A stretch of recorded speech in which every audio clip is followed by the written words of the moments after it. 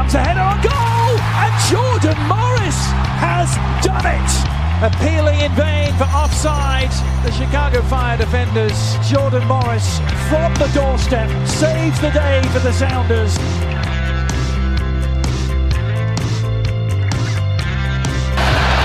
Cleared.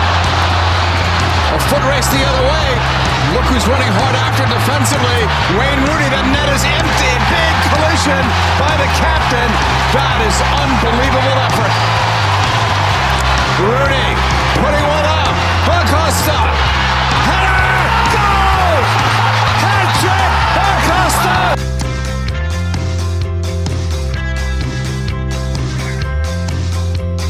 Paul picks it up. Paul's cross, Ibrahimovic! Oh, are you serious? It doesn't get much better than this, folks.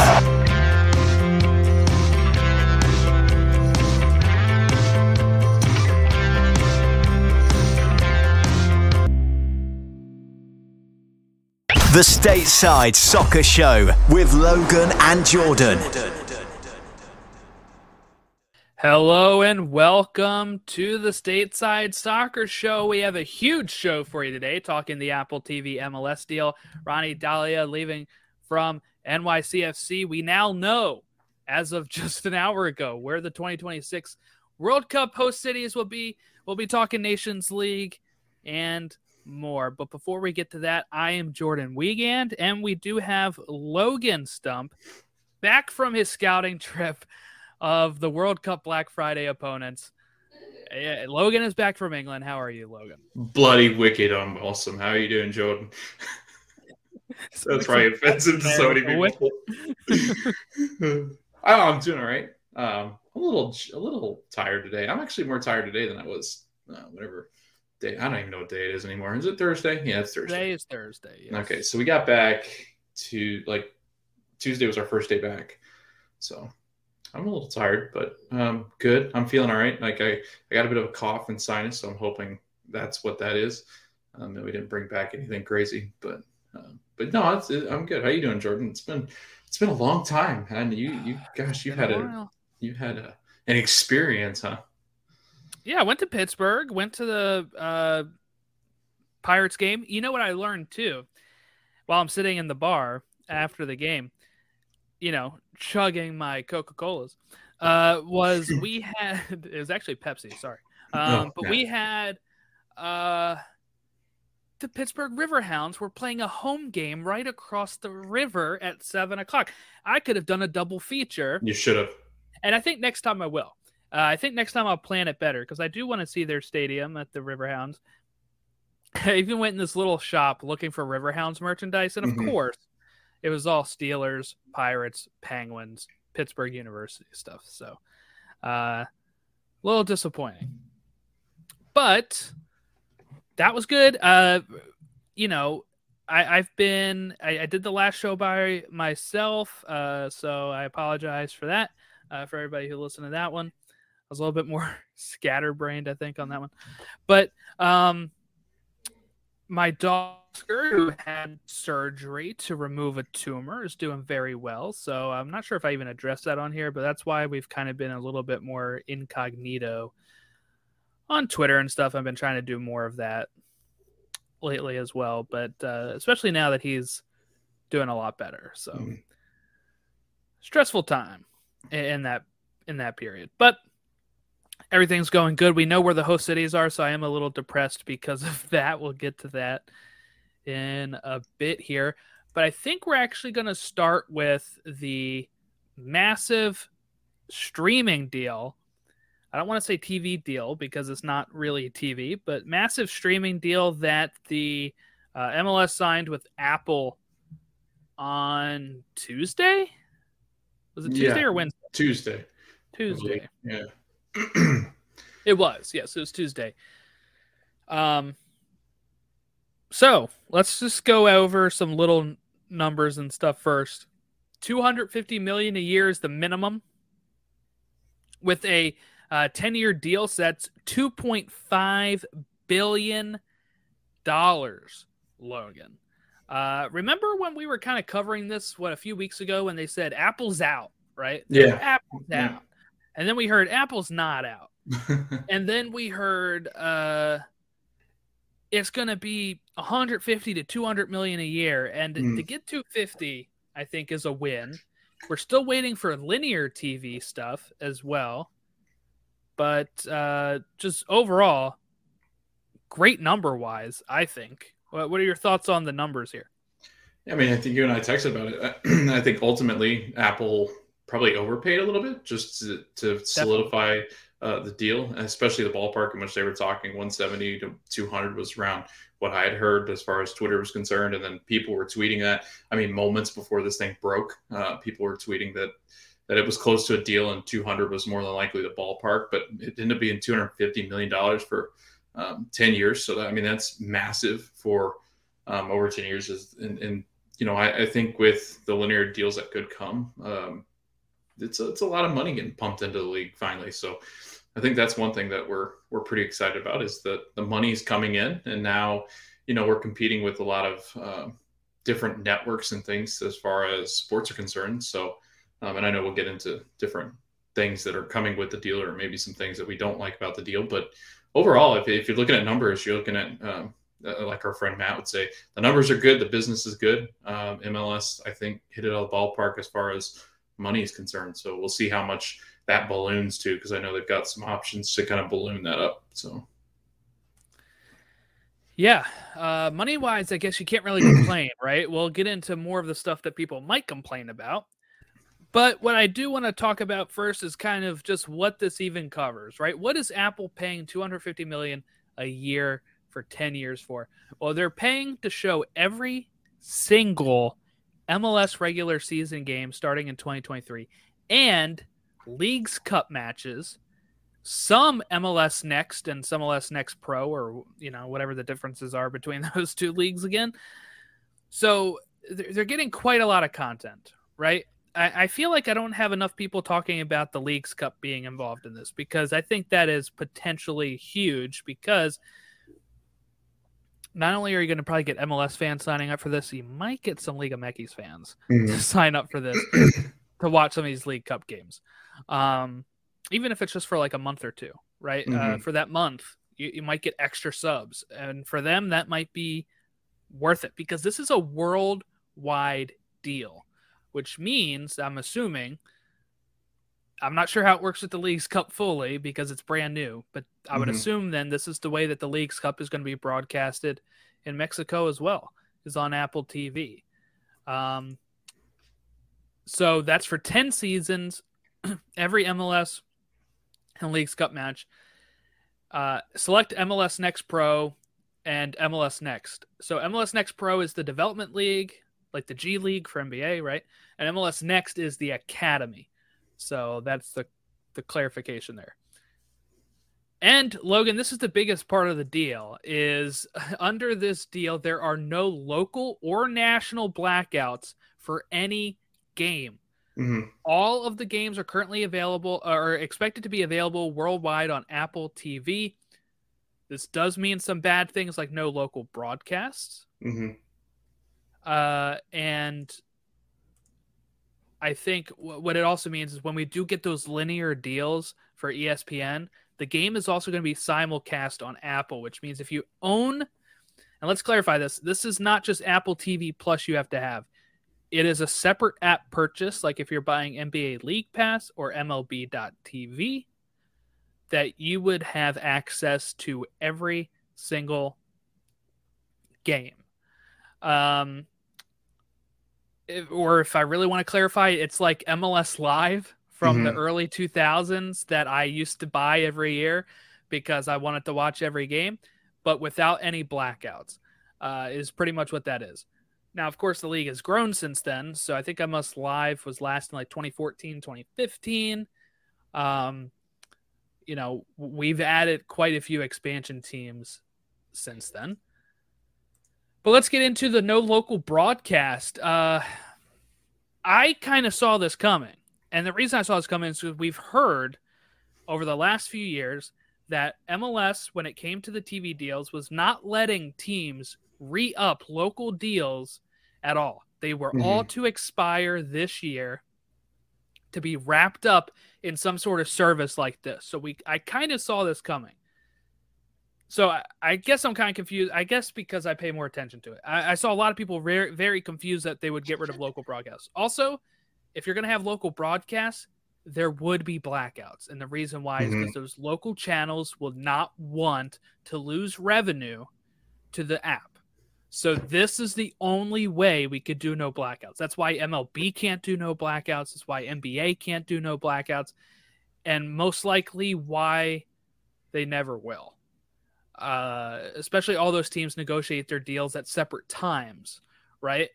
Like I think the Angels re-upped a few years ago for 10 years, right? The Orioles are owned by their deals with Matson, who is a team-owned thing, which means they don't ever have to re-up the deal. So for some of these companies, for like baseball, it's always going to be blackouts. I think this is the only way to get no blackouts. Now, I'm going to pitch this to you because, Logan, you are a new convert to MLS. So, no local broadcast, which means you can't just stumble upon it on your local TV. Less linear games, which means that you already had ESPN Plus, so now you already were able to see all these games, but now you're going to have to fork over additional cash. How much do you think this impacts local markets having trouble growing their team?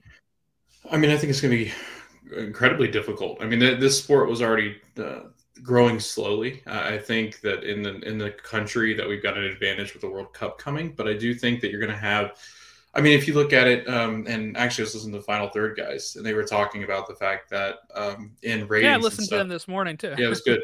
It was a good episode, but they were talking about how even La Liga, Premier League, Bundesliga, they all do better in ratings as far as revenue too, in these local markets. And a lot of these people aren't spending money on their team. And I agree with it. I mean, if you go to an Orlando City game starting after the first month, I mean, attendance is really low. So they're already having a hard time filling stadiums of people that actually want to go to games. And stadiums should be, I mean, especially in MLS, especially because Orlando City is one of the more affordable stadiums in the country as far as, the MLS is concerned. We should be packing that stadium, and we're not. But now you add in this, difficult kind of paywall to kind of get through. People already pay for Apple TV Plus are going to think that and that's another thing. People are going to get annoyed with that. The fact that I have Apple TV Plus, how come I don't have that package? And then that's going to start the headache of like, I don't want another thing that I have to pay for.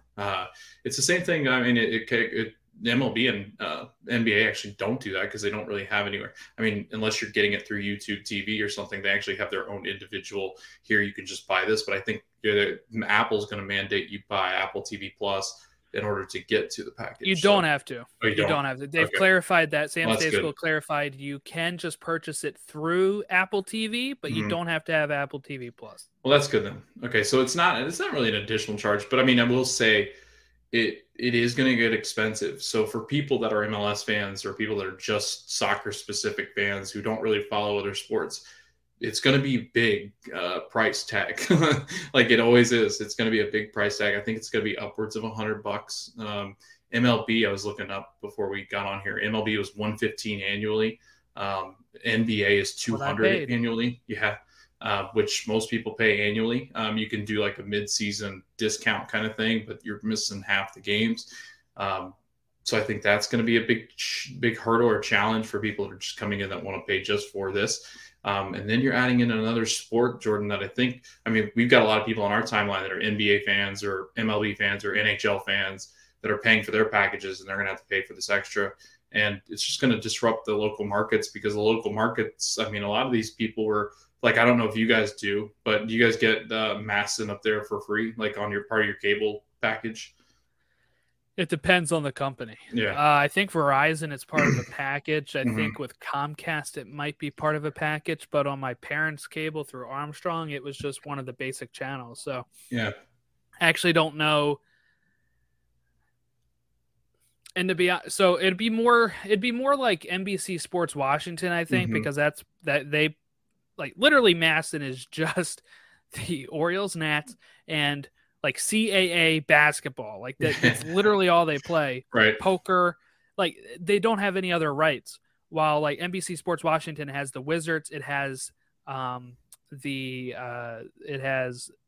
DC United, it's got the Capitals, it's got all that stuff, and I think it's closer to that one. That one is on more basic chat. Like that one comes with YouTube TV. I can get that channel with YouTube TV. Okay. That's how I've watched some DC United games because I've been blacked out, right? So now I don't have to worry about that. What's funny is where my dad lives in Maryland, before he used to be blacked out of DC games. Now he's blacked out of Union games and can watch DC. And I'm blacked out of DC games but can watch Union. Wow. We're in the same county. Like it's wild. I don't understand it, right? Yeah. But that stops, right? So that's a good thing. Now, where it's going to hurt is commentators, right? Mm-hmm. People grow attachments with their local teams. They're going more NFL model, right? Is how people keep comparing it with all national broadcasts.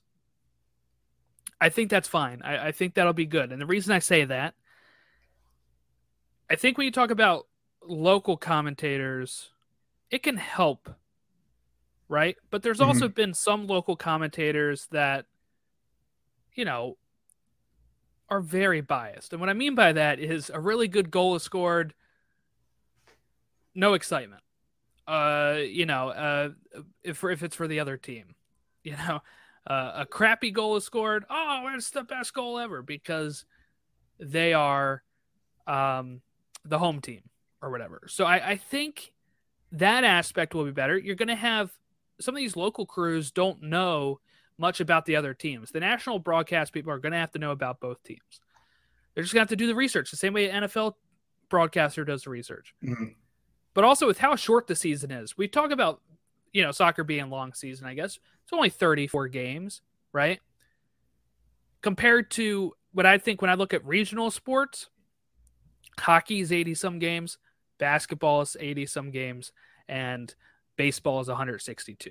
Mm-hmm. I think when you have longer seasons, it's more important to have those local crews than I think 34-game season, which I think is closer to the NBA.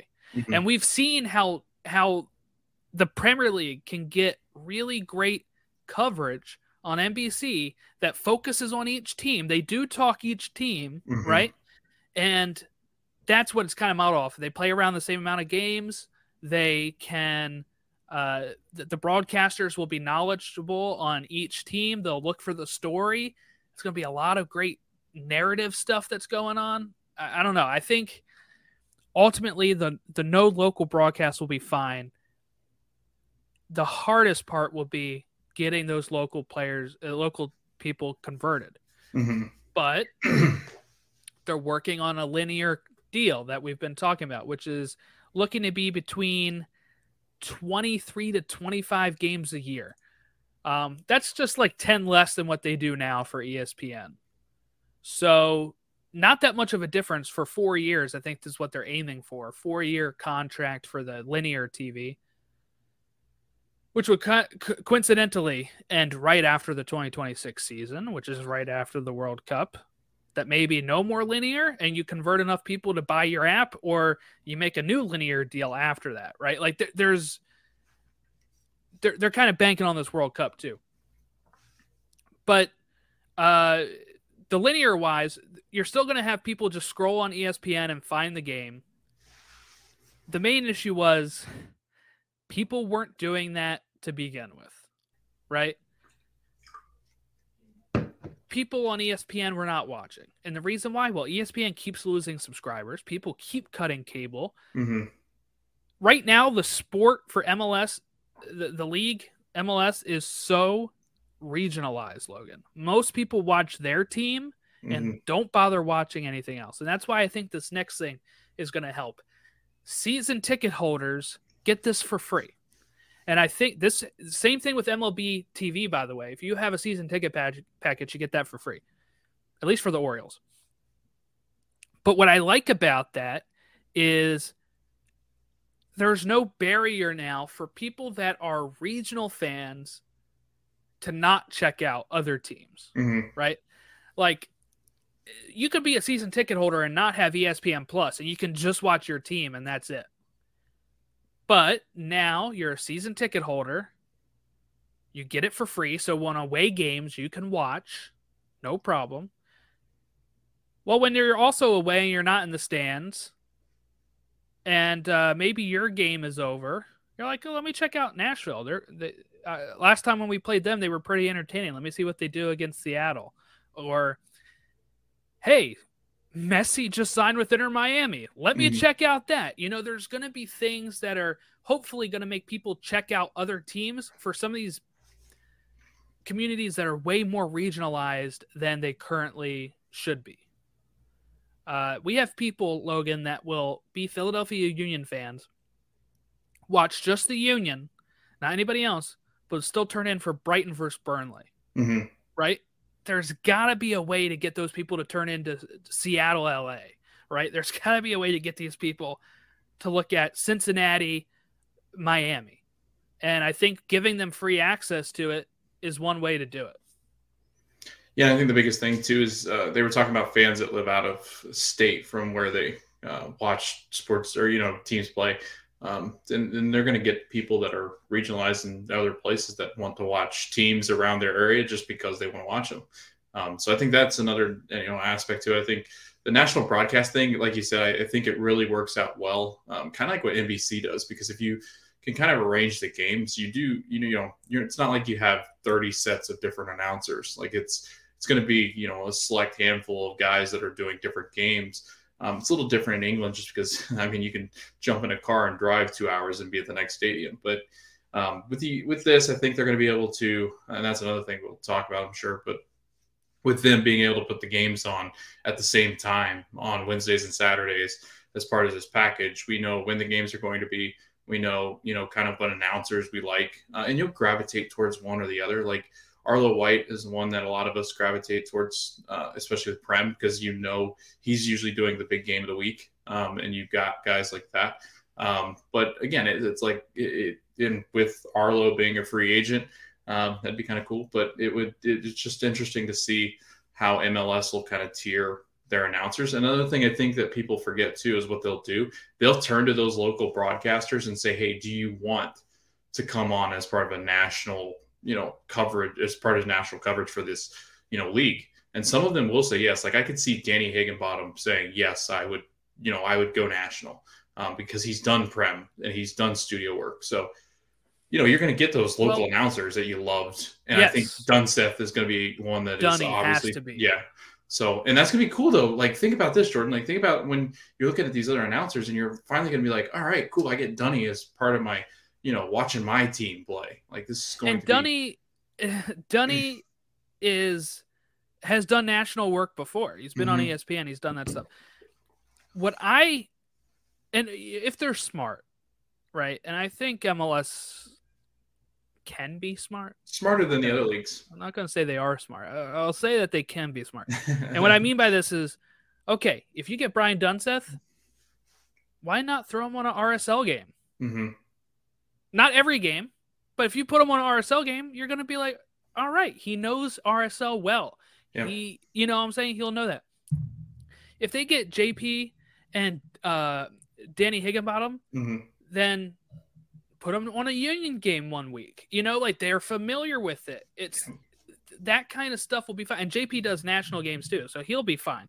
Like I understand the need for wanting local announcers, but I think the best ones are going to be picked up by this. Mm-hmm. And if they're not, let's talk about the next bit of this.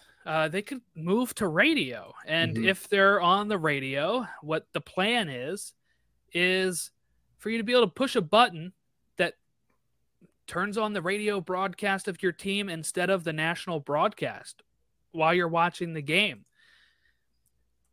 I know MLB does this for archive stuff. Yeah. I'm not sure if they can do it live. I wonder how MLS is going to be able to handle this. Sam Stejskal pointed out on allocation disorder, they're only going to have 8 months to get this stuff together because it's going to launch next March. So they have to make sure that they have this stuff ready to go and that the technology is there. I'm sure Apple's providing the tech, but maybe Apple can sync it up well enough. I have no idea how that will work, but just the fact that you might still be able to listen to a local crew is good. And one thing I didn't realize either, I think from Allocation Disorder, is that some of these local broadcasts were produced by the teams just to get on their TV, because that's not great, right? Because as we heard from Sam Stejskal, is that they didn't make like any money from local broadcasts. A few teams did. That was it. So in this case, MLS will be producing, let's make this clear, MLS will be producing the broadcasts, which they'll have to spend around $60 to $70 million a year for. So you kind of have to take that number out of the 250, right? But in these rights deals, they were only getting $60 million a year from ESPN and Fox. So they're pretty much taking what they would have gotten in a year and just investing that into the product on the broadcast end of it, and hopefully going to make, if you can just deliver a good product, people will watch. I'm assuming when ESPN gets the linear rights, they're just going to use the feed from Apple TV, is what I assume. Yeah. I don't think, unless that they just get two other commentators to do the game and they use the same video. That's what I would assume. Right. I could totally see them just keeping the same broadcasters too. The less work ESPN would have to do with it, I'm pretty sure they'll be like, that's fine. Oh, you're producing this and we get to just put it on TV? Yeah, that's fine. Like, that's less money for them. Yeah. No, I agree. And the less it is going to be less money than the usual $60 million for each season for ESPN, since they're lowering their amounts. So I don't know, maybe it can bump it up over $300 million a year. I doubt it will, honestly. Maybe with Univision and ESPN together, it'll bump it up over $300 million a year, but I'm not really sure. Okay. Games will be broadcast in Spanish, some in French, mostly Impact games or Montreal. And Portuguese will come in year 3, 2025. So that'll be big because we know that there's some Brazilian connections with some of these teams, right? So being able to have Brazilians be able to check it out in their natural language is probably going to help on their end as well. And I guess they could keep adding more languages as we go too. Okay, I kind of went out of order on my sheet here, so I'm trying to make sure I hit everything here. Cost. This is going to be the thing. We don't know the price yet. I would assume $75 to $100 a season. But do you think they'll have an option for just one team the way that like MLB and NBA do? I think so. Like I think a lot of streaming packages, I think all of them have that option of being able to just follow your team for that amount of money.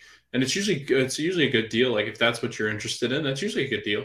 The only problem is usually if they have like a one that'll be like with a linear channel, they might not let you have it. But it sounds like this one is going to have the capability of like, if you just buy their package, no matter what, you'll get that team playing no matter what. So it doesn't really matter because they don't do blackouts. So I think that'll work out well.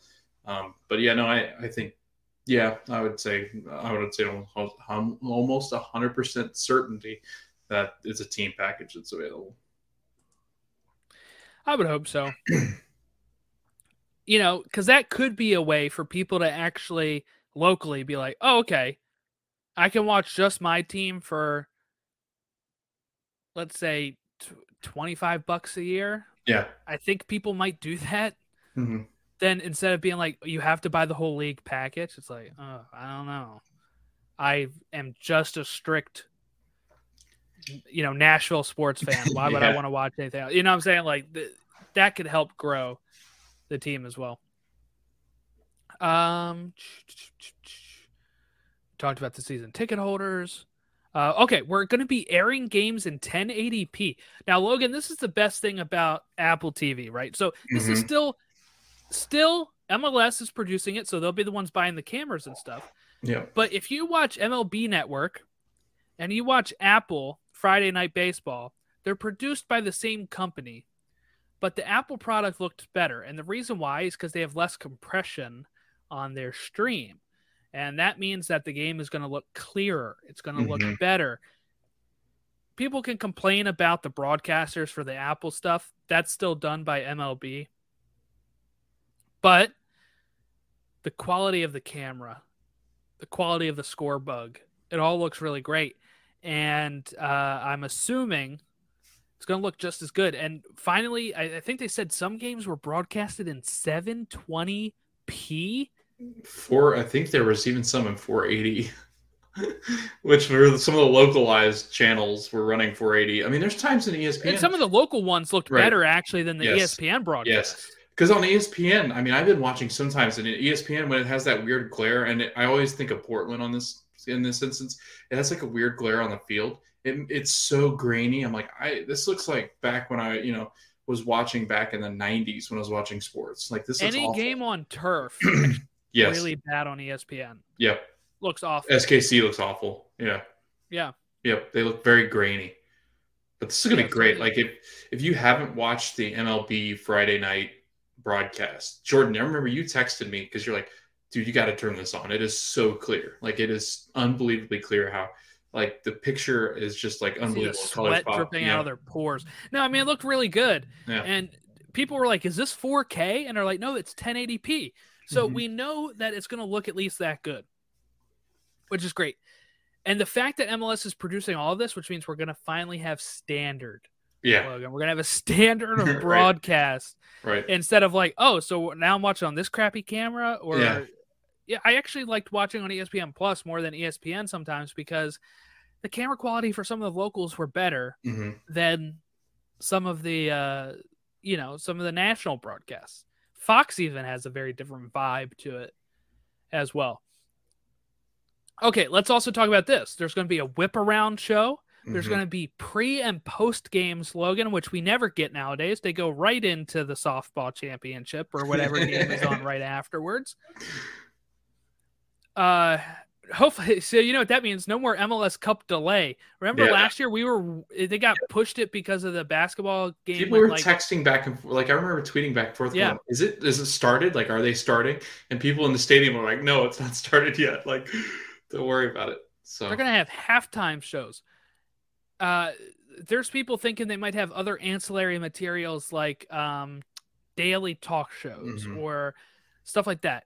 This is where it can get really really good because I'm probably going to watch the whip around show, especially since we cover the whole league. Yep. That's probably going to be what I'm watching unless if the Union are on or something. Yeah. Like it's going to be whip around show and I'm going to be able to see way more stuff just watching the whip around show and getting insight from the panelists, getting all that stuff. It's going to be great. I'm really looking forward to that. I have some ideas though. Can we get more shows like the ESPN Plus show, We Are LAFC? Please. Right? Can we get... This is a whole throwback. When NBC had MLS, they had a show called MLS 36. You can still find episodes on YouTube, but they covered Freddie Montero. I think it was Graham Zusi and Matt Beasler. Like, it was these people that it followed them, documentary style, for the 36 hours leading up to a match. And then after the match, you kind of get like their thoughts on it and stuff like that. It was really cool. And it helps you get to know the players. That's why like Freddie Montero is one of my favorite players. I got to know him from watching this thing that NBC produced. And once they lost MLS, they stopped producing it. They also did an NHL version of this as well. Could we get a Hard Knocks type show, right? Maybe. I don't know. This is the kind of stuff that might not happen in the first few years, but maybe by year 7, year 6, we're getting more of this stuff, which I think could be really great. And if they need like a 3 p.m. to 5 p.m. talk show, like Jordan, I mean, we are available. We know you have money. Just, I don't know. We'd be happy with. Who doesn't want to see us in 1080p? Right. Exactly. We'd be much better. I promise the quality would become so much better. No. But the one that really had me excited was the whip around because we cover the league. because I love Red Zone with all my heart whenever I watch it for NFL. And the fact that this is going to be included is huge. Like, that's a huge thing if MLS can keep that like that, because the Red Zone actually charges you more. Like, you could buy, like, when NFL Sunday Ticket did exist, you actually had to buy Red Zone as like more with Whip Around. I'm hoping it's similar. I'm actually, and like I you have said, to pay extra for my YouTube TV to have Red Zone. Yes, exactly. But like you said, I'm hoping they have somebody like, one weekend it's, Tim Howard and, I mean, depending on what he could do with NBC, but like, depending on who it is, they could have, some of these MLS stars or MLS players, even some of these players come on and talk, kind of like the Manning cast. I've always liked the Manning cast because it gives you perspectives that you don't normally see. Apple's produced a lot of good stuff. So I think that the production quality, like, they actually care. ESPN has been around so long that they've kind of become like this, like, I almost compare it to like Walmart. Like, they're kind of like the Walmart of streaming, because they're like, people have to come to us. They do. And they will continue to, because we've been around for so long. And there's nothing you can do about it. We do not care about the quality of product. We just care about how much we sell of it. People watch ESPN to complain about ESPN. How many times do we see stuff about like what Stephen A. Smith said? And I can't avoid it. I don't even watch ESPN talk shows, but I can't avoid it because everybody keeps retweeting it, quote tweeting it about how dumb it is. And I'm like, why do you guys even watch it? Just watch something else. Like, the best production, I think, Jordan, in all the sports, there's two of them that come to mind. It's NBC Premier League, Sunday morning, Saturday mornings. They're very good. Very, very good. Rebecca Lowe does a fantastic job. The Robbies are great. Tim Howard's great. And I really like the NBA when they do the NBA talk shows with Charles Barkley. Yeah, they're great because they're entertaining, and they're ex-players who have good insight, and they've got narratives, man. Like, they understand narratives. They understand storytelling. Like, Ernie Johnson is a storyteller. Like, they are that by nature. And if you could get that, like, Dunseth would be great, I think, because he's been around the league. He knows the league. Like, he could be somebody to provide that for you. If you could get somebody like a Clint Dempsey. That's what I was going to say. Clint, not as a broadcaster, but on the desk. Yes. On the pregame like he does for CBS. That could be big. It's a league he played in. Yeah, you can have him give insight to DeMarcus Beasley, somebody like that. Like, you've got guys that are sitting around waiting for you to use them, to utilize them in this league. And I think that as guys start to retire, like, I'd love to listen to Graham Zusi on a talk show. Like, just have him sitting there explaining things as he sees them go through.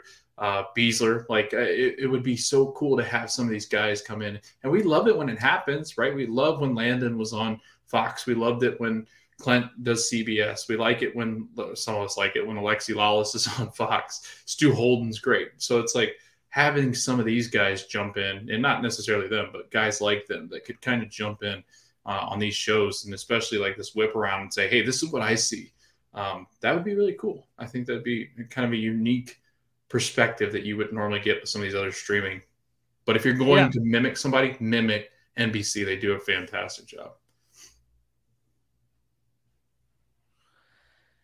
I agree. Another part I'm really excited about, the new league schedule. Games are going to be on Wednesday nights and Saturday nights, unless if there's a stadium restriction, or if ESPN or whoever linear is going to bump the game to a different day. But what this will end is the nights where we're like about to go over the game of the week, and we're like, oh, we got one game on Monday, 3 on Tuesday, 5 on Thursday, 1 on Friday, and 7 on Saturday. Yeah. We're going to be able to consistently do it. And I think we'll be able to change format to maybe twice a week if we can do it, because we'll have games to consistently talk about. It's going to be great. I'm excited for knowing when the games are. And Final Third talked about it today. They're right. Like, there were times, especially when I was a season ticket owner, it would be so annoying to be like, okay, I'm going to schedule parking for this game. And you're like, okay, I'll get down there around 7. 7:30 is the start time, whatever it might be. Or maybe it's, get around there at 6:30 because 7 o'clock is the kickoff. And then you'd be like, the next week it'd be 8 o'clock or 8:30. Like, what the hell? Like, why would you change? Like, why did that change? They're playing an Eastern Conference rival exactly the same that they did last week, and you have them an hour and a half later. Like, it made no sense. And you're like, okay, well, that's kind of stupid. And then randomly you'd have like a 3 o'clock. It was like, what is this? Like, this is so annoying. So I don't know. Consistency. Like, I love Premier where you wake up 7:45, 9:45, 12:30, and then maybe a 3 o'clock game. Like, I like that consistency, or the 10 o'clock games. So I don't know. I really like this one. I like Wednesday too. It gives you, the ability to kind of move those games with international windows and stuff, and with relative ease. Yeah. So, and it won't be every Wednesday, I don't think. But no, I think it's at every, so often. I think they said once or twice a month, maybe. So that'd be great. So we could do our normal show, and then when need be, switched to 2 days a week or whatever. All right. That's what people have been complaining about, right? Is there's no consistency. We're going to have consistency. People then started complaining. I liked playing on Sundays. Well, guess what? People didn't watch on Sundays because of NFL or other things. It can have complete Saturday nights by itself, except for the very few college football games in the end of the year. It's going to be massive. Saturday night, that's going to be great for MLS. And it provides the chance for the whip around show where we're going to have kickoffs at probably 5, 7, and 10 or something like that. That'd be my guess. That would make sense to me. You could have 5 o'clock start time in East, 7 o'clock in the Central, 10 o'clock in the West Coast, whatever. You could even have some 7 on the East. Like that'd be fine. That's what I would do. Okay. Sunderland Till I Die. Like, I was just thinking about, like, I was reading through the notes. Like, having a show like that would be so cool. Like, being able to follow, like you said, a Hard Knocks kind of thing. But sorry, I meant to say that before. But what if let's create one? Let's say it's called how about this? So you pick one of the original 10 clubs, and you find fans who have been there since day one. And you also find new fans. You kind of follow around them. You follow around the operations of the team. And it's called, like, I don't know, founded in 1996. I don't know. Whatever it'd be called. Right. But, like, born in 96. I don't know. Just some sort of show where you can follow one of the original clubs, maybe falling on hard times. That's a DC United there or whatever. And you follow fans that have been around and been there since 96. But you also have a mix of, and here's my son who grew up loving this team now, and he's about to have a kid. You can start following some of that stuff, because what made, Sunderland Till I Die is that this stuff has been kind of passed down. You can't really do that too much for a team that hasn't been around long, right? So you'd have to do one of the original 96, or a team like Seattle, Vancouver, or Portland that have been around since the 70s. But I don't know. I think that'd be cool to kind of focus on, okay, this is an original MLS team. And here's somebody that was a season ticket holder in 96, and he still goes to games. And here he is with his wife and kids, and, they're about to have a grandkid. And here's also this new fan that just started watching, and he's having a ball, and kind of like follow around that whole stuff. I think that'd be fun. Sign me up, MLS. I got an idea for you. All right. Let's see. Okay, push notifications. People keep talking about this, but I don't know how some people have this. I have my ESPN linked to my Apple TV app or something like that, right? So what it does is anytime, and I have my Armstrong like cable login mixed in with it too. And what it does is, like, anytime there's a big game on, it sends me push notifications to check it out, right? Yeah. So some people got confused on why they were receiving MLS ones about that before. For me, I only get those if it's a game on ESPN Plus typically, and it's like, hey, this is a close game. Open up ESPN Plus now to watch the rest of it, right? And that's pretty cool. So just imagine that they can do that, but it'd be even more. And we've heard people talk about, like, if they sign a Colombian player, get a news alert. Oh, that news alert's going to go to Colombia as well and say, hey, this guy's going to New York Red Bulls. Then you might be, purchase our thing here, right? Like when they click the link, they can have this kind of stuff that mixes in with it. If they need a podcasting partner for Apple Podcasts, we're available. Right. You know, like Right. you have this We will type push of stuff. notifications. We'll be like, so-and-so just fell down. Like Chicharito just fell down in the Yes, box. yes. You're going to want to tune in now. Like, wow, he fell down in the box. What happened? Like, what? VAR is looking into it. Was it a dive? I do get those notifications though, Jordan, because I get it for NBA games as well and MLB. It's like so-and-so's in a close game, and it's from Apple. So it's Apple's. I don't get it on notification. MLB It's so weird. because I Yeah. don't have access to, I think, like any of those. All right, the Masson app is a piece of crap. So I can't, it doesn't really link in with my Armstrong. So I don't get it for MLB unless if it's the MLB Friday games. But if it's if it's just an Oriole game, I don't get my notification of that. But if you have, I think if some people are, linking their YouTube TV or their cable to it, it'll recognize that and be like, hey, your baseball team is down 8 runs, but they have bases loaded and no outs. Turn it on now and see what's going on. Like, it tells you all that great stuff. I definitely think that can help, because when you push these notifications without being annoying, it could make people check it out. I think I've turned on some of the NBA playoffs because I've been like, oh, it's actually a close game tonight, because some of those have been blowouts. Yeah. And I'll be like, Right. oh, okay, yeah, I'll check out the last 3 minutes or whatever. But if you can do that, it legitimizes, stumbling over words, legitimizes. Okay, makes it legit to the people that are like slamming soccer all the time to say, oh, look, Apple wants me to watch this thing. That's pretty cool. And hopefully 2026 works out and helps push it even more. But that's push notifications can be a thing. News stories, all that kind of stuff. So what we're hearing is apparently the league is close to a 4-year deal with ESPN that would cover 23 to 25 regular season games.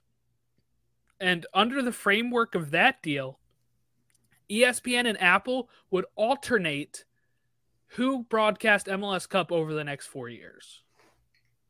So right now, ESPN and Fox rotate the World Cup. I mean, not World Cup, the MLS Cup. This time it would be Apple. So I think that's interesting because you could still have some big MLS Cup finals on ESPN then to try to grab people and then say, guess what? Next season, if you really like this, it's on Apple. And even then, that might be a free Apple thing, because some games are going to be free on Apple. Some games you're going to need Apple TV Plus if you're not a MLS subscriber. So you're going to be getting people that are just Apple Plus subs that don't have the MLS thing. You're going to have some people that just have Apple TV as itself, and they're going to get a little push notification that says, hey, this game's free right now. Check it out. That's what they do with the baseball stuff all the time. All the time. Yep. So you can get people like that and then say, once you're hooked, pay the $75 or $100 a season. Then bite the bullet, please. Yeah. Because that's how you're going to have people be able to test it out. Through that kind the free games too. Like you're going to have the free game of the week or the 2 free games of the week, and it's going to be one after the next. That's usually how MLB does it. So, and it really is. It was a way of like, do I want the whole package? Because that's kind of cool to have all these teams playing. And then just having easy access to, I think that's another big thing, because it's, I feel like ESPN's interface is so hard to navigate at times, especially for MLS. You have to like dig deep unless it's like there's a really good game that's featured. Whereas Apple, I think, is going to have the ability. And that's another thing that I think a lot of people are talking about is the fact that and it kind of hinders MLS some, but it kind of benefits them in a way. Apple really only has that baseball Friday night thing. And that's really it as far as sports are concerned. So then they're going to have MLS, and on top of their sports feed, it's basically just going to be soccer. So you'll be able to quickly find MLS games. I think that's going to be the difference between that.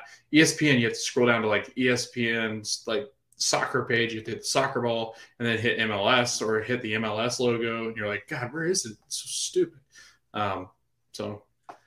Yeah, it's been great about Apple so far as I pull up Apple TV and it immediately says, hey, baseball game's on. You just click it. You don't have to search for it. It's really right there.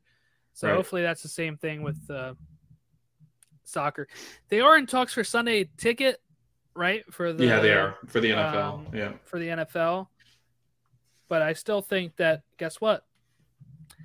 That's on Sundays. And guess Right. what's not on Sundays now? Yeah, MLS. it's great. Yeah. So they can seriously focus on MLS on the Wednesday and Saturday.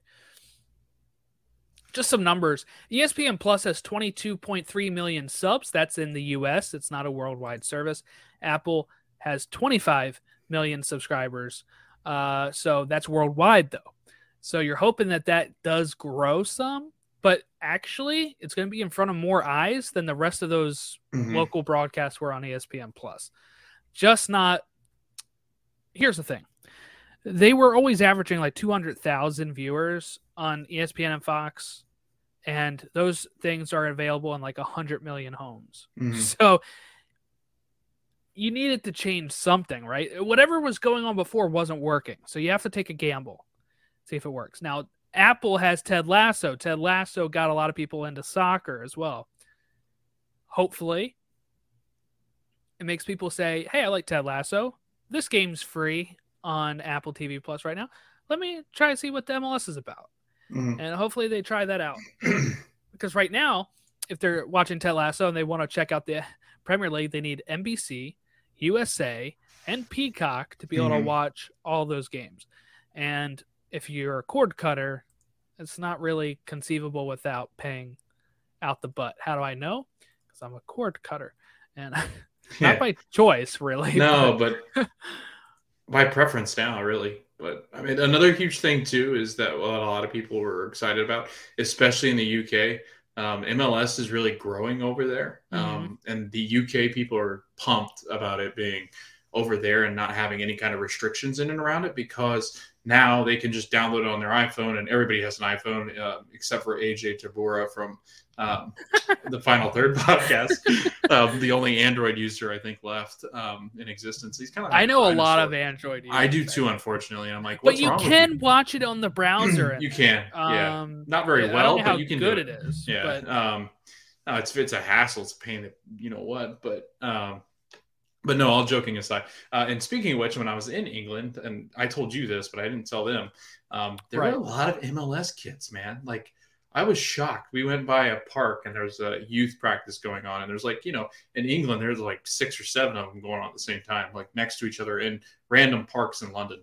And I promise you, there were a ton of MLS kids. Atlanta was a big one, which makes sense. Chris Smith is huge over there probably. So that's probably why. And then there's a Minnesota United kid. I was very confused. It was the coach too. I was like, I'm so confused. Like, how did you pick them? Like, what made you? Was it Adrian Heath? Was it?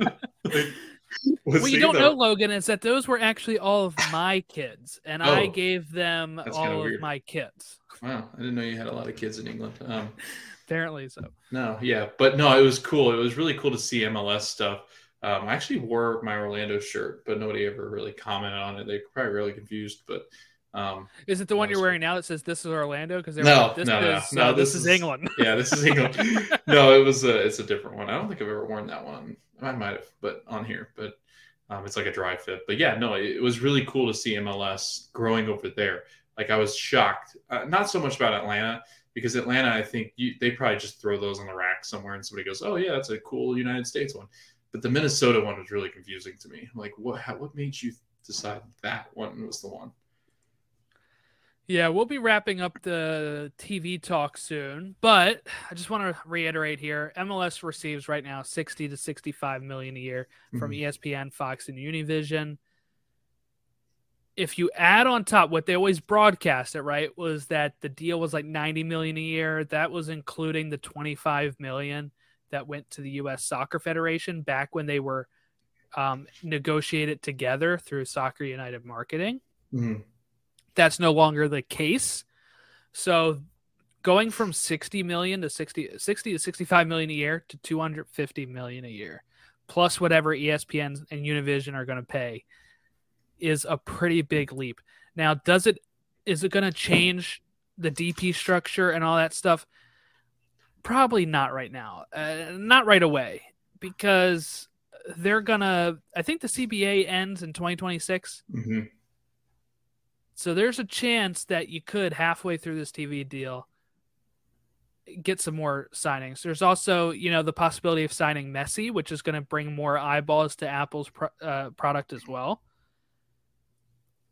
There's some stuff that might help increase this. And apparently the way it's structured too is it could be more than 250 million.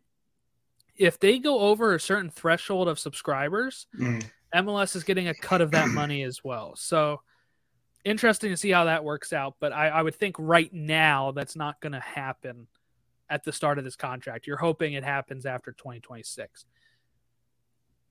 The Premier League is at 450 million a year. Now that of course is just in the US for NBC. So Premier League gets a lot more from other broadcasters.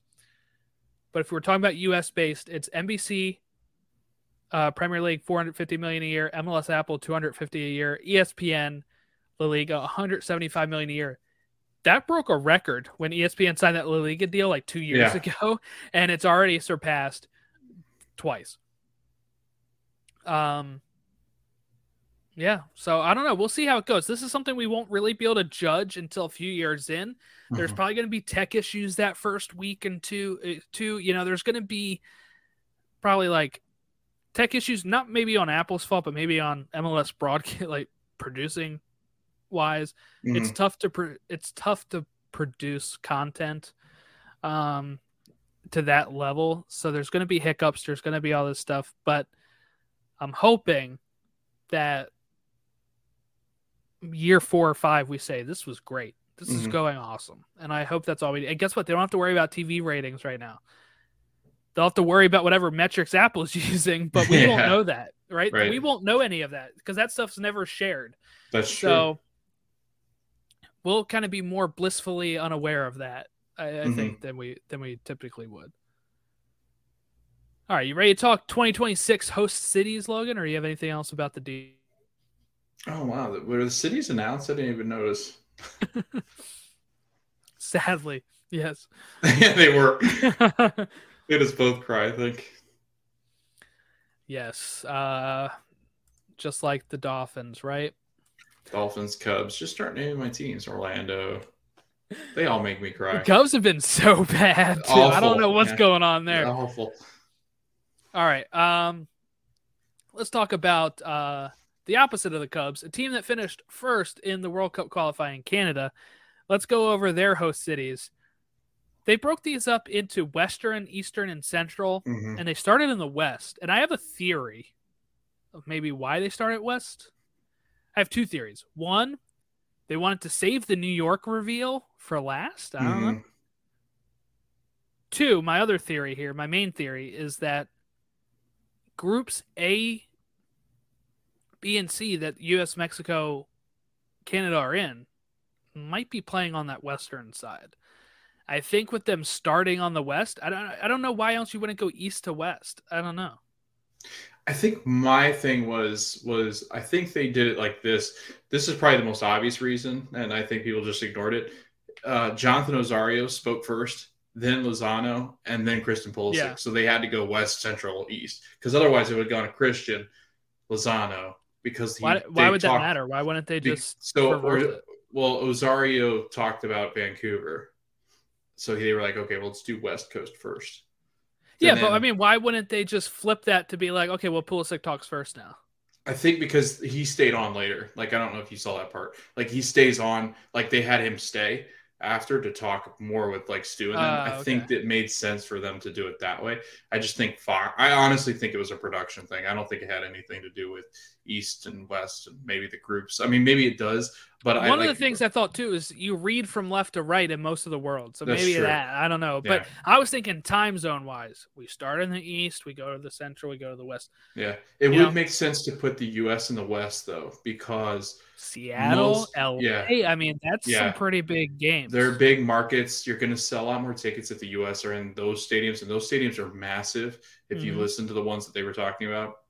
And another reason why I think the West is more likely going to happen for the U.S. is that way the West Coast, East Coast, and Central can all watch them together. I don't think they're going to be that late, but I could see these games being at like 9 o'clock. Well, we have to see how this actually works too, right? Like, are they going to start off? Usually the host leads it off. So are all 3 of these teams going to have a game that first day?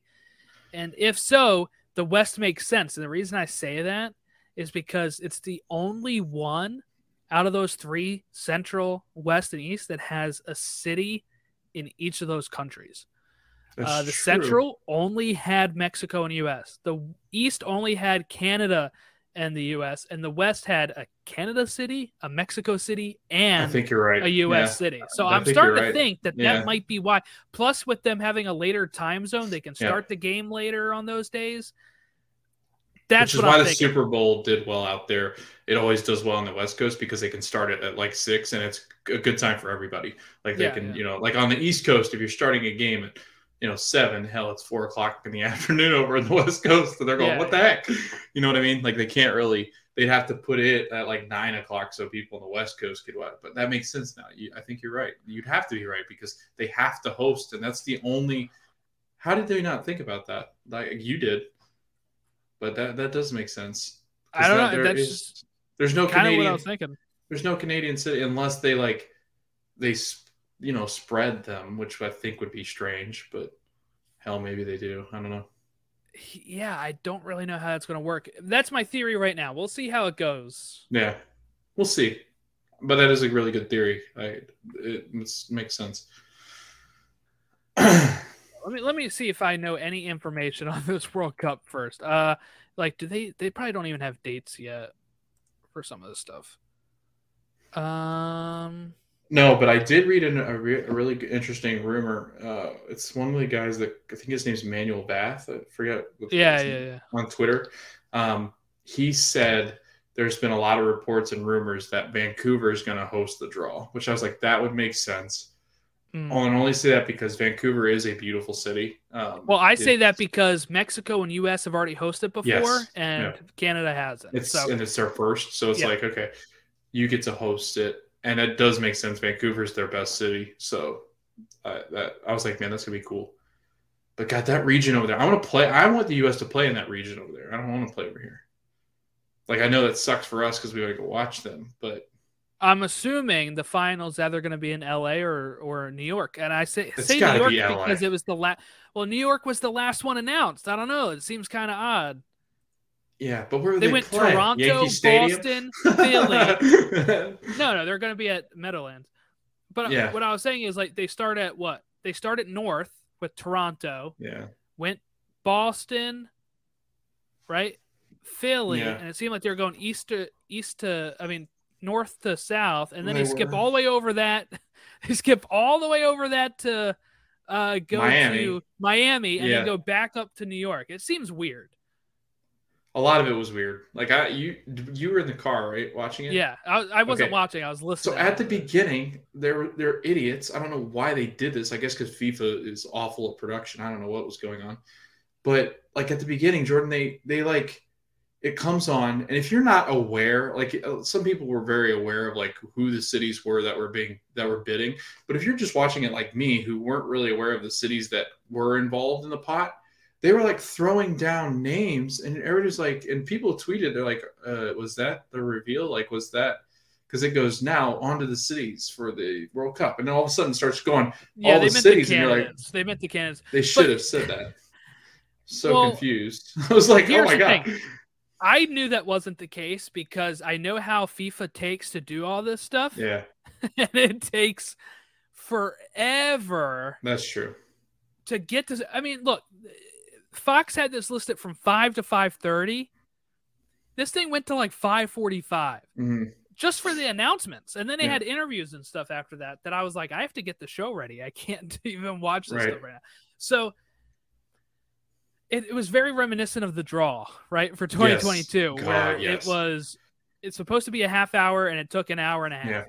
So kind of like the show. All right, let's go on. So we have Vancouver in the West, Toronto in the East for Canada. Edmonton was the one Canadian city left out. And we kind of I heard rumblings of that before. It was supposed to be like 3, 3, and 10. Mm-hmm. But to get another U.S. city in, they kind of took Edmonton out. And that seemingly is what happened.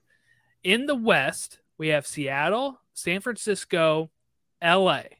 for USA. This is just the U.S. ones. Seattle, San Fran, L.A. It is SoFi and not Rose Bowl. Both of them were up for it. They went with SoFi. Glad it's SoFi. I hate Rose Bowl. Never been. I have no idea. Never been, but it's an ugly stadium. I don't like it. Like, it's got the history. SoFi is so much prettier. It hosted, I think it hosted the final in 94. Yeah. I think it'll fit less in SoFi. It will, yes. Yep. But it's state of the art, right?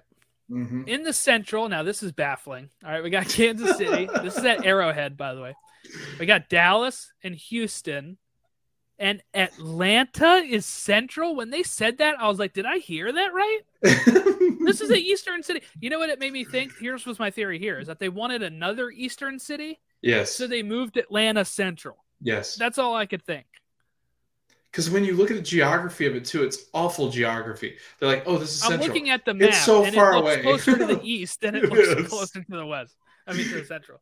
Well, because it's actually closer on the East Coast than Miami is. Like, if you're gonna do that, then might as well throw Miami into the Central. Like I mean, why? not really. Miami's all on the way the down wall. the Panhandle. Like, as far as the East Coast, like, I'm just saying, as far as East Coast, like, Atlanta is closer to the East Coast cities they were talking about than Miami is to the East Coast. You have to look at the map here because Atlanta is like western Georgia. Yeah, but it's it's not like, I don't know. Every time you say Atlanta, they're going to go, oh, yeah, that's in the East Coast. You're not going to say definitely. that's in the Central. That's in They're the the Midwest. Eastern Conference. Yeah, it should have been Nashville. I don't even know why. Atlanta got it because Blank wrote a big check. A blank check. A blank So check, so they have no Nashville, no Cincy, no Why Chicago. Houston? I'm sorry, Houston, but like, why Houston? Like, was there like, I mean, I I'm get where assuming because they they're have going that to nice play stadium. in Texans, but like, ugh, Is that Let's covered see. too? yeah, it is. But That's that probably city's another just reason. not a good host city. What happened to, like, I guess Austin doesn't really have somewhere where you could play. Mm-mm. I mean, Austin's close enough to Dallas, I think. So Yeah. I don't know what to make of the Central. To Texas, it seems a little overdone, right? mm-hmm. Would have loved to have Chicago or Cincy to kind of spread it out. But, I mean, if you look at a map for these things, it's like way west, very central, way east. Like, Yeah. There and for the east, almost all north. Like, there's Mhm. barely It's a V. anything. Yeah. Even the central teams are like midway and down. Like, there are no northern cities in the Central. Yeah, it is weird. Like, there's none of the Midwest Northern Belt that I thought at least would get something. I thought Chicago or Cincy would be Yes. getting one. I thought Chicago for sure. Like, The If you're gonna headquarters pick- of U.S. soccer. right. You're gonna pick L.A. and Atlanta and New York City, and you're gonna completely ignore the fact that Chicago even exists. Like, it's a huge city. It's such a big soccer city too. It's a I huge don't get Mexican market too. Right. It's Yeah. huge for the Mexicans there. And if you're gonna freaking make the Atlanta people travel, why not make the Chicago people? We should have just thrown the Central into like this weird, like, and then we can that's where Mexico can play because it's close enough to Texas. They have the Chicago market. Like, why not just? I think is it Monterrey? No, they didn't get a Central type Mexican city, did they? Yeah, they got Mexico City and Monterrey. No, that's right. So they could have done that. Then what we have is in the East for USA is Boston, which some people were shocked by, but really the Kraft. This is like the blank thing, right? The Yes, it Kraft is, money yeah. was flowing. He was like, "Have you ever tried Kraft mac and cheese? Right. Or have you ever shaved with Gillette? The best the man could get." Right. We got Philadelphia, which I thought was a lock, and Yeah. it was. Yeah. New York and Miami. No Baltimore, Washington, D.C. Now, remember, that was a joint one. Some people are like, well, of course they wouldn't choose D.C. There was FedEx Field sucks. But they joined together because Washington realized how much FedEx Field sucked. And they're So gonna the play in option was Baltimore. M&T for games and events in D.C. Yeah. And this will be, I think, the first one ever that doesn't have any sort of game or event in the The capital. nation's capital. Yeah.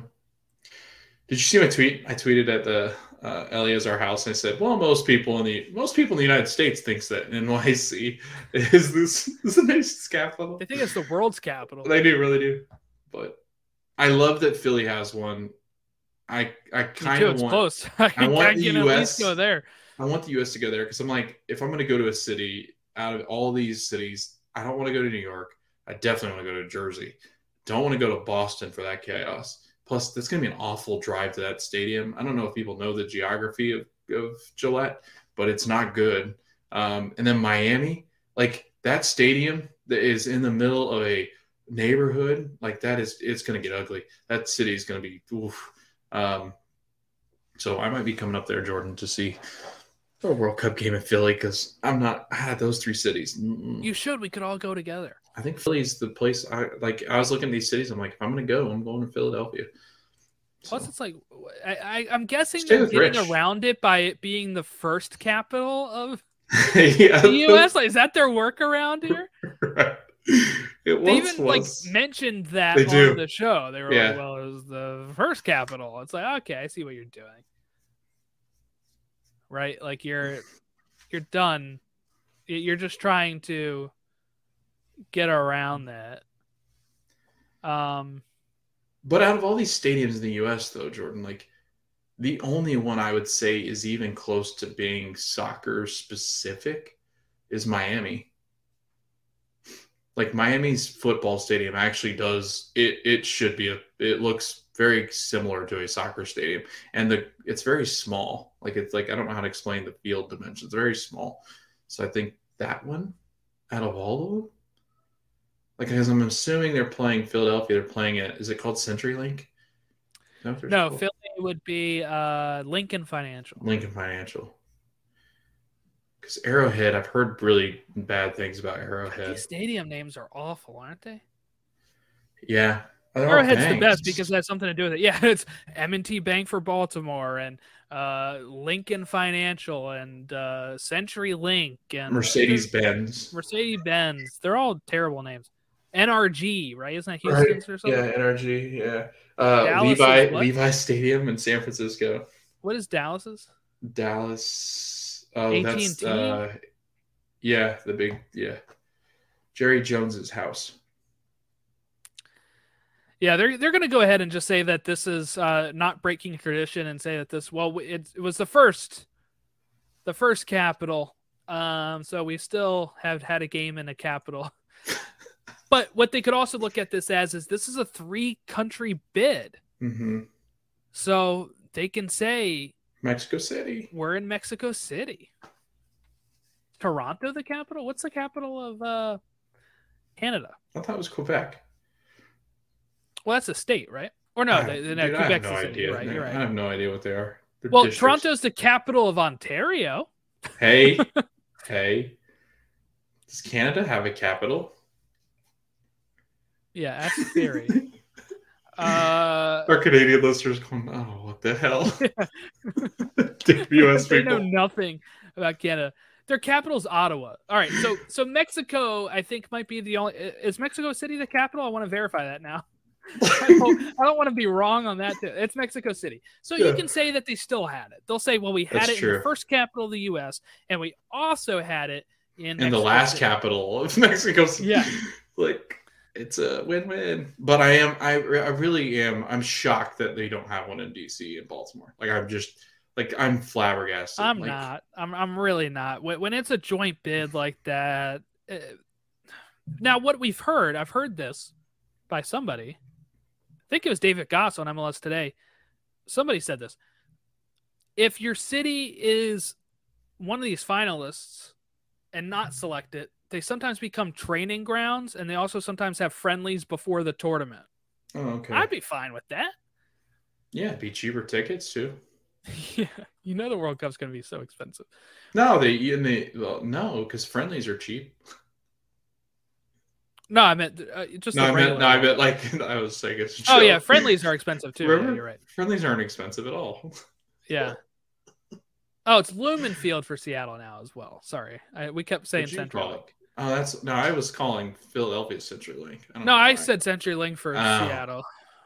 And Hard Rock Stadium. These names are awful. Can we go back to having like really good stadium names? Hey, I'm all for Land Shark. It's what used to be the Dolphins. It sounded so much cooler for Dolphins. Just Land Shark, doesn't it? Yeah, like Land Shark's cooler. Like the Bank's cooler. Call it what they used to be called. Levi Stadium sounds awful. It sounds the most American. It should be Candlestick, right? Yeah, Candlestick's way cooler. SoFi's a stupid name too. These should be like Crypto Bank. Jordan likes crypto. Crypto Bank, where the that's brutal. All right, let's go ahead and let's move on from the World Cup. Are we good to move on from the cities? Yeah, let's do it. Nations League, USA beat Grenada 5-0. Ferreira hits 4 goals. Then they draw with El Salvador on a very messy pitch. Can we learn anything from that game, Logan? I kind of took the stance of not much could be learned from that game. It's a messy field. Just kind of don't get injured and see you next time. But I did learn one thing at least, I think. I did. Like Yunus Musa, no matter what the conditions are, he was by far the best player in this window. And we've kind of been waiting for this moment, I think, right? He does things on a soccer pitch. And I know the allocation disorder guys were talking about it. I was listening to, I think it was, they want to say it was MLS guys, maybe not.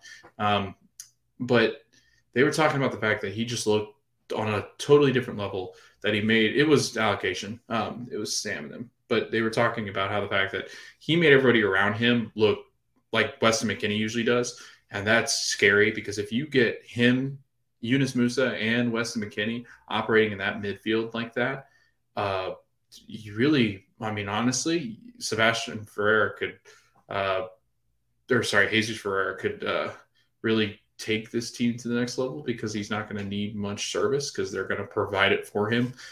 Could you imagine that, though? Like if Yunus Musa becomes who we think he's going to become, or at least flashes of that throughout World Cup, and then you throw in Weston McKennie healthy along with Tyler Adams in that back, like kind of that central defensive mid position, along with Christian Pulisic, Temi Weah, and Jesus, like that.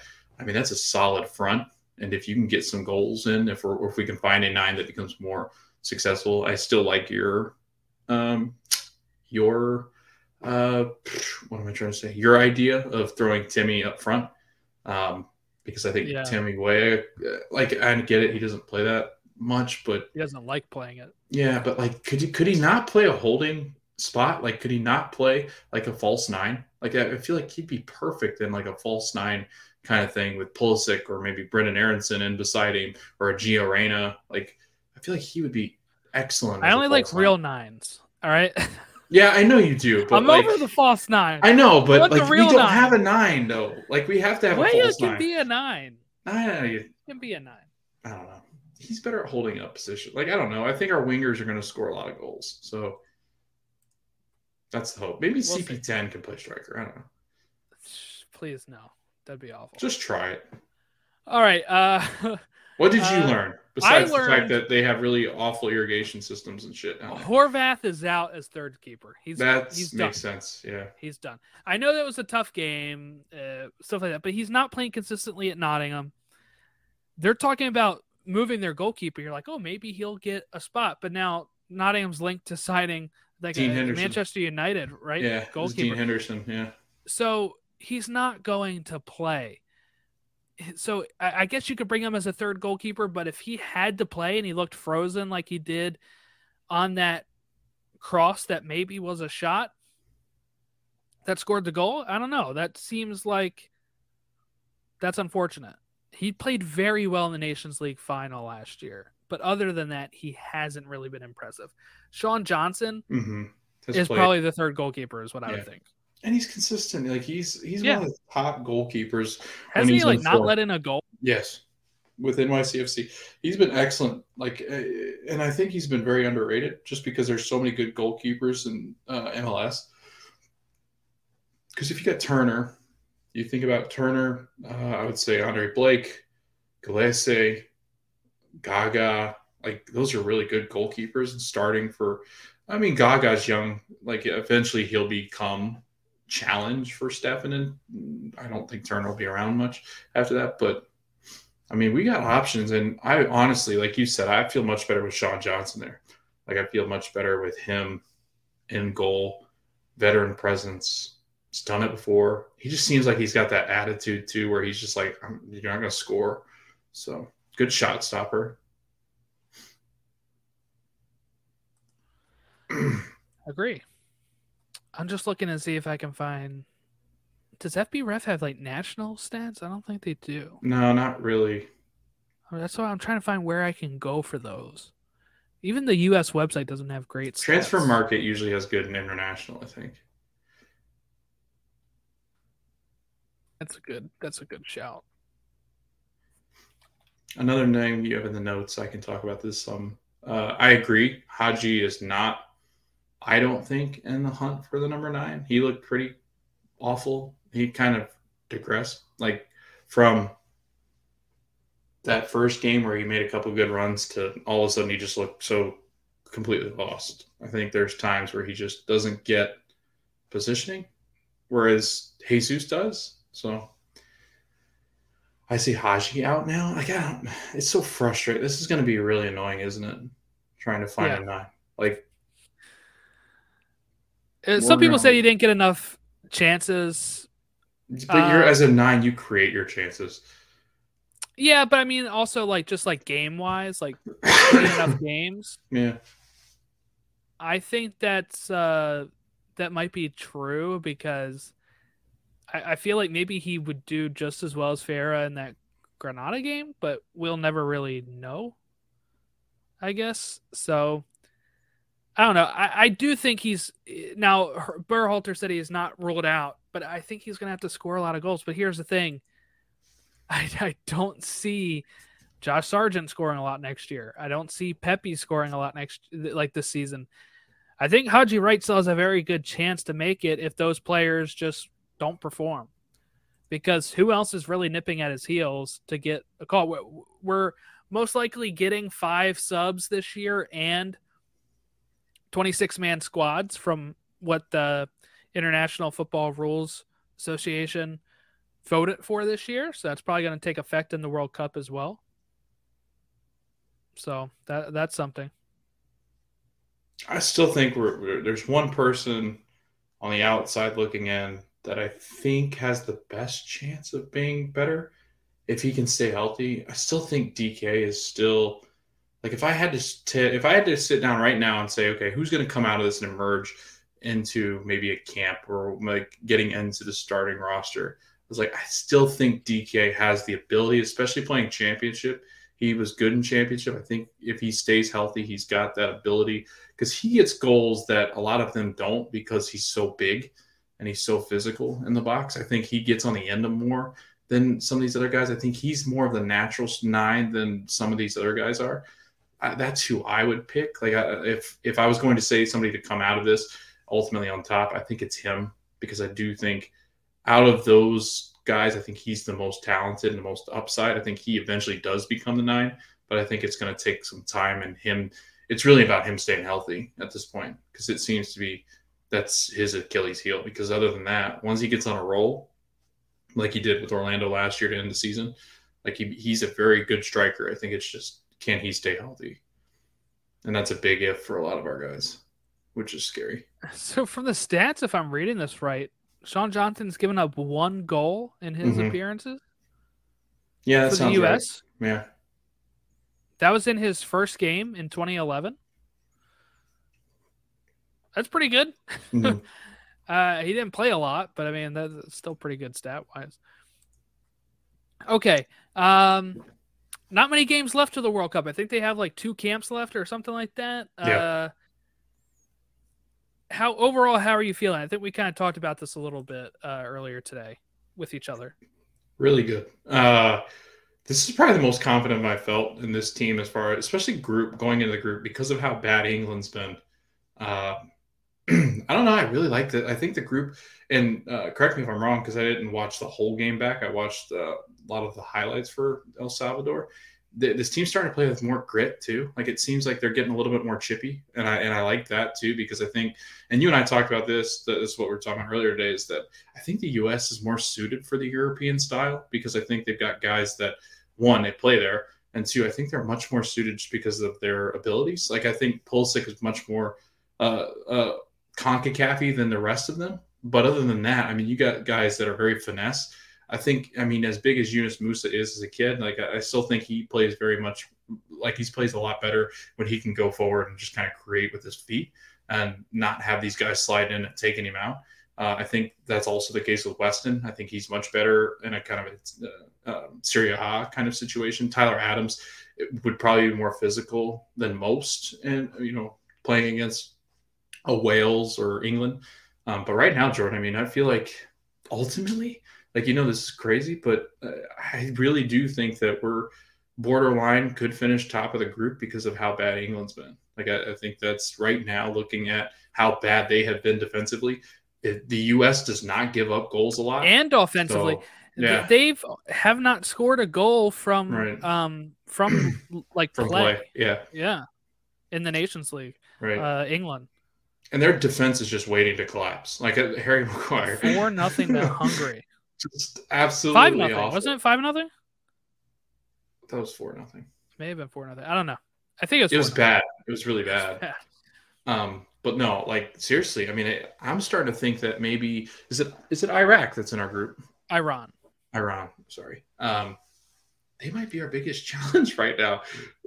Just because, I mean, England, you can never sleep on them because they could have a good Wales will be tough. I do think Wales is good, but I do think the U.S. has more talent across the board. Yeah. But I don't know, man. Is this not the most comfortable you've ever felt in this group, though? Like, in this group, when we drew it, I'm kind of like, oh, God, if we get, like, the Ukraine playing against us, who have, you know, are coming off of this, like, inspired play. Right. No, I do agree. I think we kind of talked about it. I just feel like we play to the level of the opponent sometimes. You know, against Grenada, it took a bit to get going, right? Once we did, El Salvador. Once we did, it went fine. But Uruguay, I thought we looked okay against them. We beat Morocco pretty well, but so maybe not always playing to the level of the opponent, but I do feel like I feel better. And that's why I feel like we can't always take qualification into account, right? Mm-hmm. Qualification, it's just get the job done, get there. But if we're playing to the level of our opponent, you know, we end up having to try to overcome that a bit more. And we start, I will say, I don't know. Did you see the highlight of the Areola red card? Because yes. I think that's clearly a red. I see so many people have told me it's not a red, and I've read it's not a red, but it studs up. It's high boot. I have no problem with it being a red. I mean, I don't know what else. People are acting like if VAR was there, it would have been overturned. But I mean, to me, it was a pretty clear red. I had no problem with the call. We just got to stay away from that, right? We can get chippy. Mm-hmm. And we were giving it back, but sometimes we were getting a little too chippy at times where I was like, turn it back some, keep your head. Because I thought once we went down a man and we're down a goal, I thought it was over. I was like, all right, we lost this one, whatever. Conditions suck. But we came back and tied it up. I also think maybe Jordan Morris is not going to make the team. And he did score that goal, but he just hasn't looked himself since the ACL. No. He's not as fast. And no. I think that was one of the biggest things he had going for him. So I'm not sure he makes the team. Yeah, it'll be interesting. I mean, you're looking at it, I think a clear-cut favorite to come off the bench. Probably one of your first ones is Brendan. So, yep. Depending on what I would assume is Brendan on the bench in game 1, Brendan start game 2, Brendan on the bench game 3. That's kind of what I'm seeing is how I would do it. And you know who I've liked? I mean, not winger as far, but Luca De La Torre, I think, has made a pretty good case as to why he belongs, more so than Roldan. I don't see anybody in the midfield as far as backing those guys up better than what Luca's done. So, I mean, I think Luca he's a may lock. Start. Yeah, he's so solid. Like, he's so, like, he knows what's going on. It feels like no situation's ever too big for him. It's kind of like Brendan. Like Brendan's very similar. Like Brendan is very like he doesn't care how big the stage is for him, and yeah, he's not as creative as some of the other guys, but he's sure the hell gonna fight for you. Like he's gonna. I feel very good about the midfield, Logan. I mean, this is the part that we were kind of worried about, right? So now we have Acosta's like the fourth option, right? During this thing, we've been having Brendan fill in that spot. We've had Luca de la Torre fill in for McKennie. We had McKennie coming back from injury. We still have Reyna to come back from injury and probably play on a wing, like if he's healthy. This is the kind of stuff that I think the midfield and front, I wouldn't say three, I'd say front two, like the wingers, feeling pretty good about them. It's the 9, it's the goalkeeper, and the center back staying healthy. Yes, Zim was injured for the last game. Yeah. Aaron Long's been hurt. Miles I would Robinson's say, hurt. Yeah. John Anthony Brooks is going to get called in. Like I just feel it in my bones. I would be fine with that. Like I feel like something is going to happen enough because I'm thinking like Miles. They have a 26-man squad most likely. Like there's no reason to leave him. Right. I'm thinking Miles. There's a good chance he might not be ready. Like, I don't think. Yeah, I think he's going to be hurt too much. Yeah. I don't think he's making it. Chris Richards maybe, but he's been injured.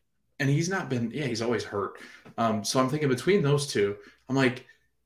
I really do think that John Anthony Brooks will at least be there on the reserves team that they could kind of pull from. But like, I do. I'm starting to think, man, there's not many options. And God, if they bring Tim Ream. All right. I don't think Tim Ream's making it. I think he moved on. So I don't think we have to worry about that. Okay.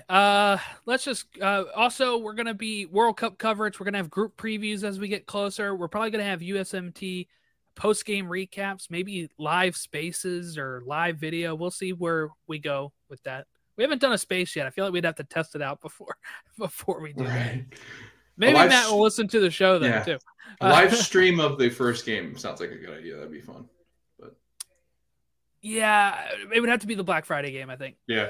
Because I worked during the first. That's what I meant. The Black Friday game, whatever that game is. I thought that was the first one.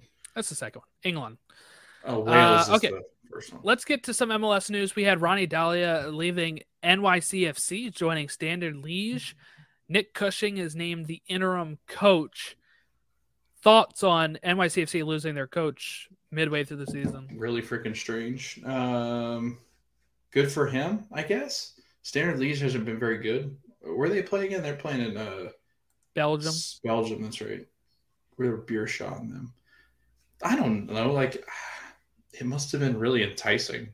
I have no idea. Like, it's very strange that a person in the top of the league and probably the best team right now in MLS would change mid-year. Like, I don't get that. I don't understand. Like, that doesn't add up. It makes no sense to me. I think Jesse did it too. It's kind of the only time they can, right? I get that's true because they're going to have because of the calendar. Yep, they can make the jump in January, but they're going to be left with whatever teams are that's firing. That's true. I totally forgot we're on different times. But but weird.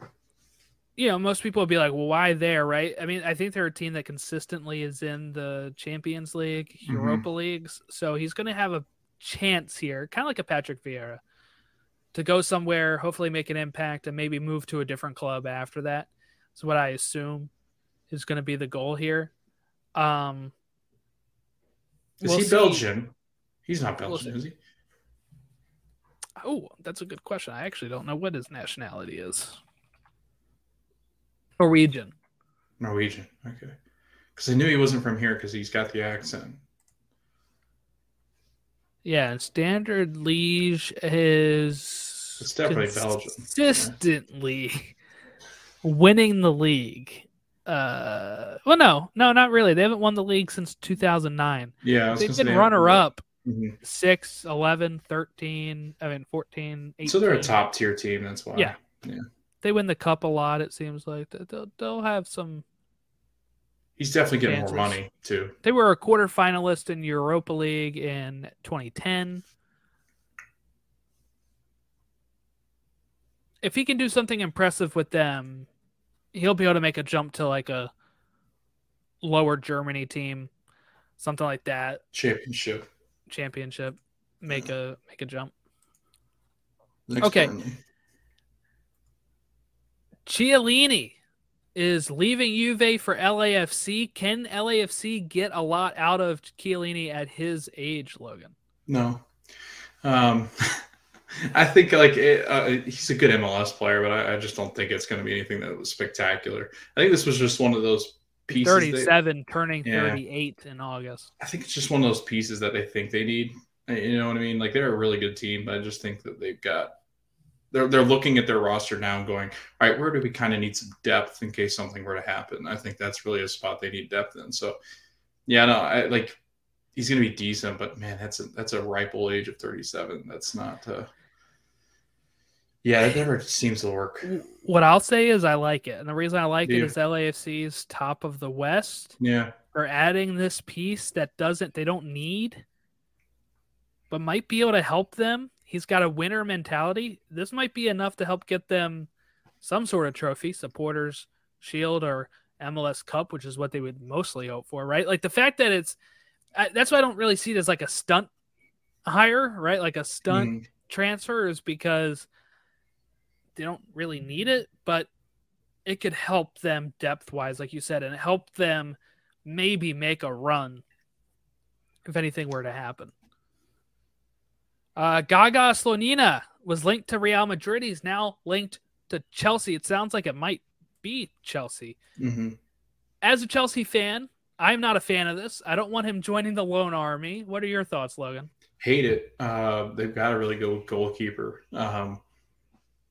What, are we just going to be a bunch of backups? Like, I'm so tired of I get it. He's going to get paid a lot. Out. He'll be loaned. There's no way he's going to be a backup. I mean, even then, like, where is he going to go? Like, lower Prem, or like, not usually, but like maybe Championship. Like, I could see him ending up at one of those teams. I don't know. Like, I just don't like I wish they would do another step before they go to the big step. You know what I mean? Like, I get, like, that's enticing because he's always but I mean, seriously, Jordan, look at your loan army, though. None of your guys come back. None of them come back. Like, they just end up not being anything, and they're better somewhere else. Like, they just leave. And then Chelsea never retains any of the loan army. They just loan them out and go, okay, yeah, that was fun. They just flip them for profit. That's what they do. But again, like, it's no good for him. What is this kid, 19? So 18, I think. Is he 18?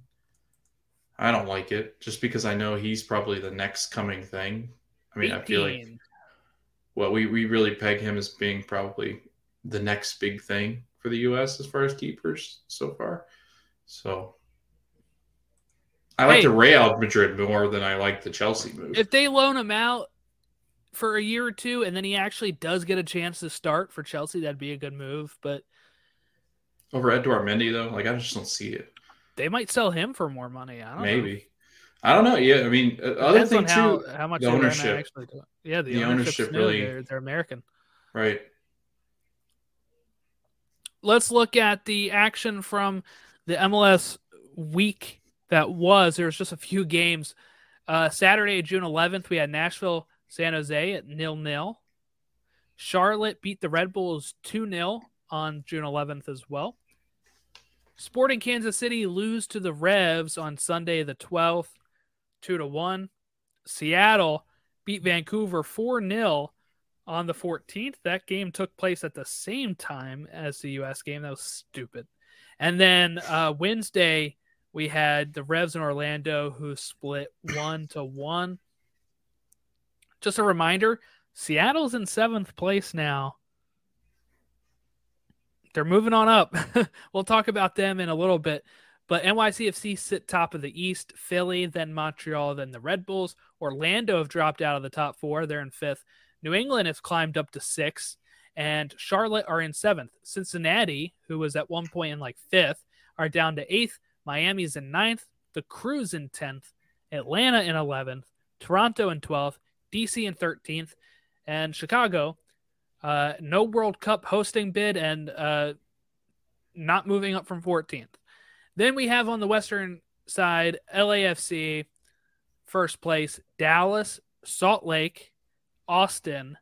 Then in 5th, Galaxy, Nashville, Seattle. 8th onwards is Houston, Minnesota, Rapids, Vancouver, Portland, San Jose, and Sporting Kansas City. Anything about the table before we go to our match of the week preview?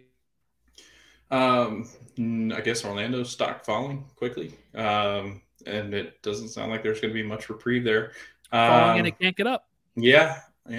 I'm very interested in how the 7 and 8 spot's going to shake out in the East. Can they get over the MAR firing over in Charlotte and whatever's going on? Yeah, what was your thoughts on that since you were gone?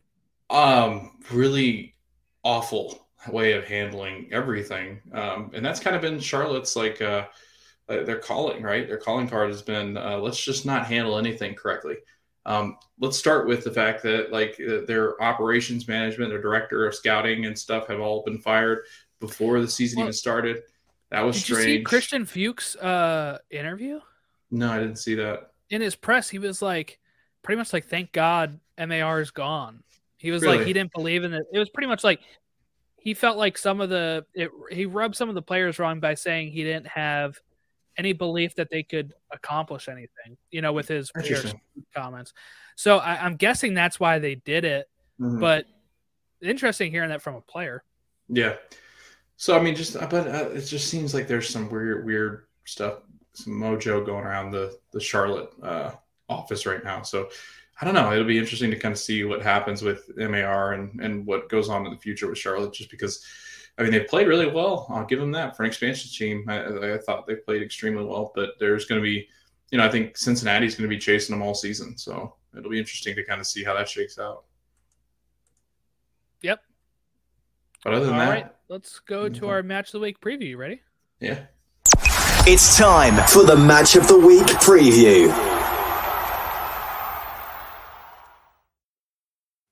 Match of the week preview is where we preview the matches of the week, of course, and we tell you which one you should watch. And this week, Logan, we have a full slate again. Isn't that fun? I'm going to go through the list of games here, and then we're going to each pick a game. I've already got mine listed, which means you can't steal that one. Good. Saturday, June 18th is Seattle LAFC on ABC at 3 o'clock. LA Galaxy versus Portland on ESPN at 5.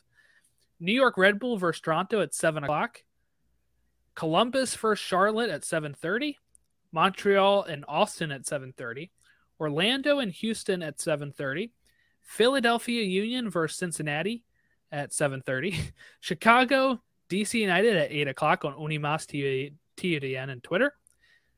Glad I won't have to say that mouthful next year. Dallas, Vancouver at 9 o'clock. And Salt Lake, RSL versus San Jose at 9:30 on Saturday. On Sunday, we have Atlanta, Miami at 3 o'clock. That's on ESPN2. New England, 5 o'clock, hosting Minnesota. NYCFC versus Colorado at 5 o'clock. And on FS1, Nashville and SKC. So I will go first, and I picked, of course, the big one, Seattle versus LAFC. Seattle only has one loss in their last 5, Logan, which was to the Rapids. LAFC have 3 losses in their last 5, one of those to the Rapids.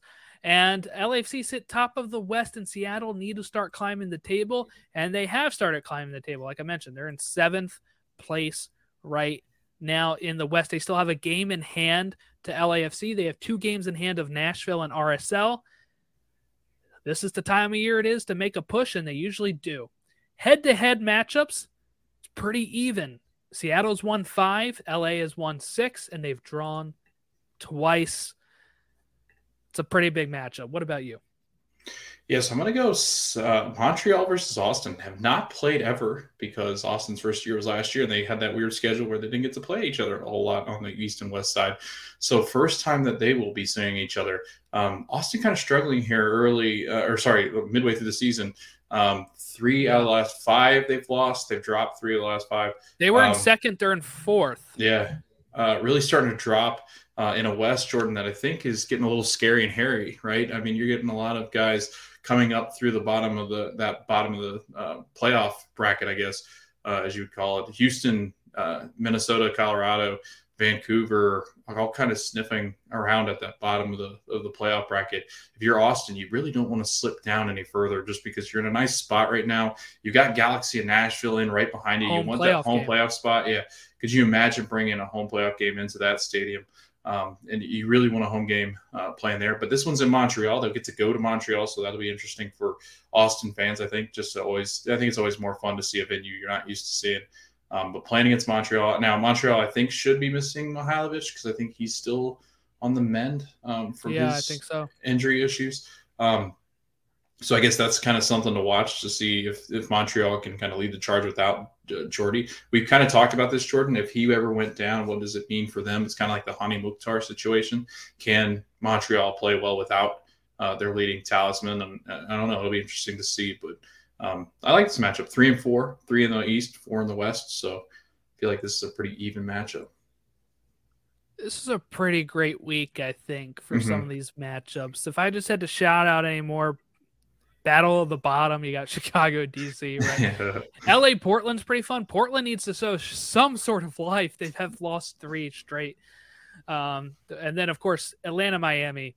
It's going to be pretty interesting. But those are definitely it. We have Open Cup next Tuesday as well, the 21st. LA versus Sacramento. We'll talk about that, I guess, Monday as we get ready.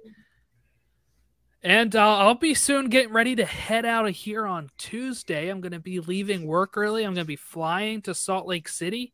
And I'm going to be seeing the Columbus Crew versus RSL. I'm going to be sitting like mid-field, too. It's going to be pretty good. But we'll probably talk about that in the coming weeks once that game's over as well. That's a 10 o'clock Eastern kickoff, but I'll be on Mountain Time then. So it'll be 8 o'clock for me.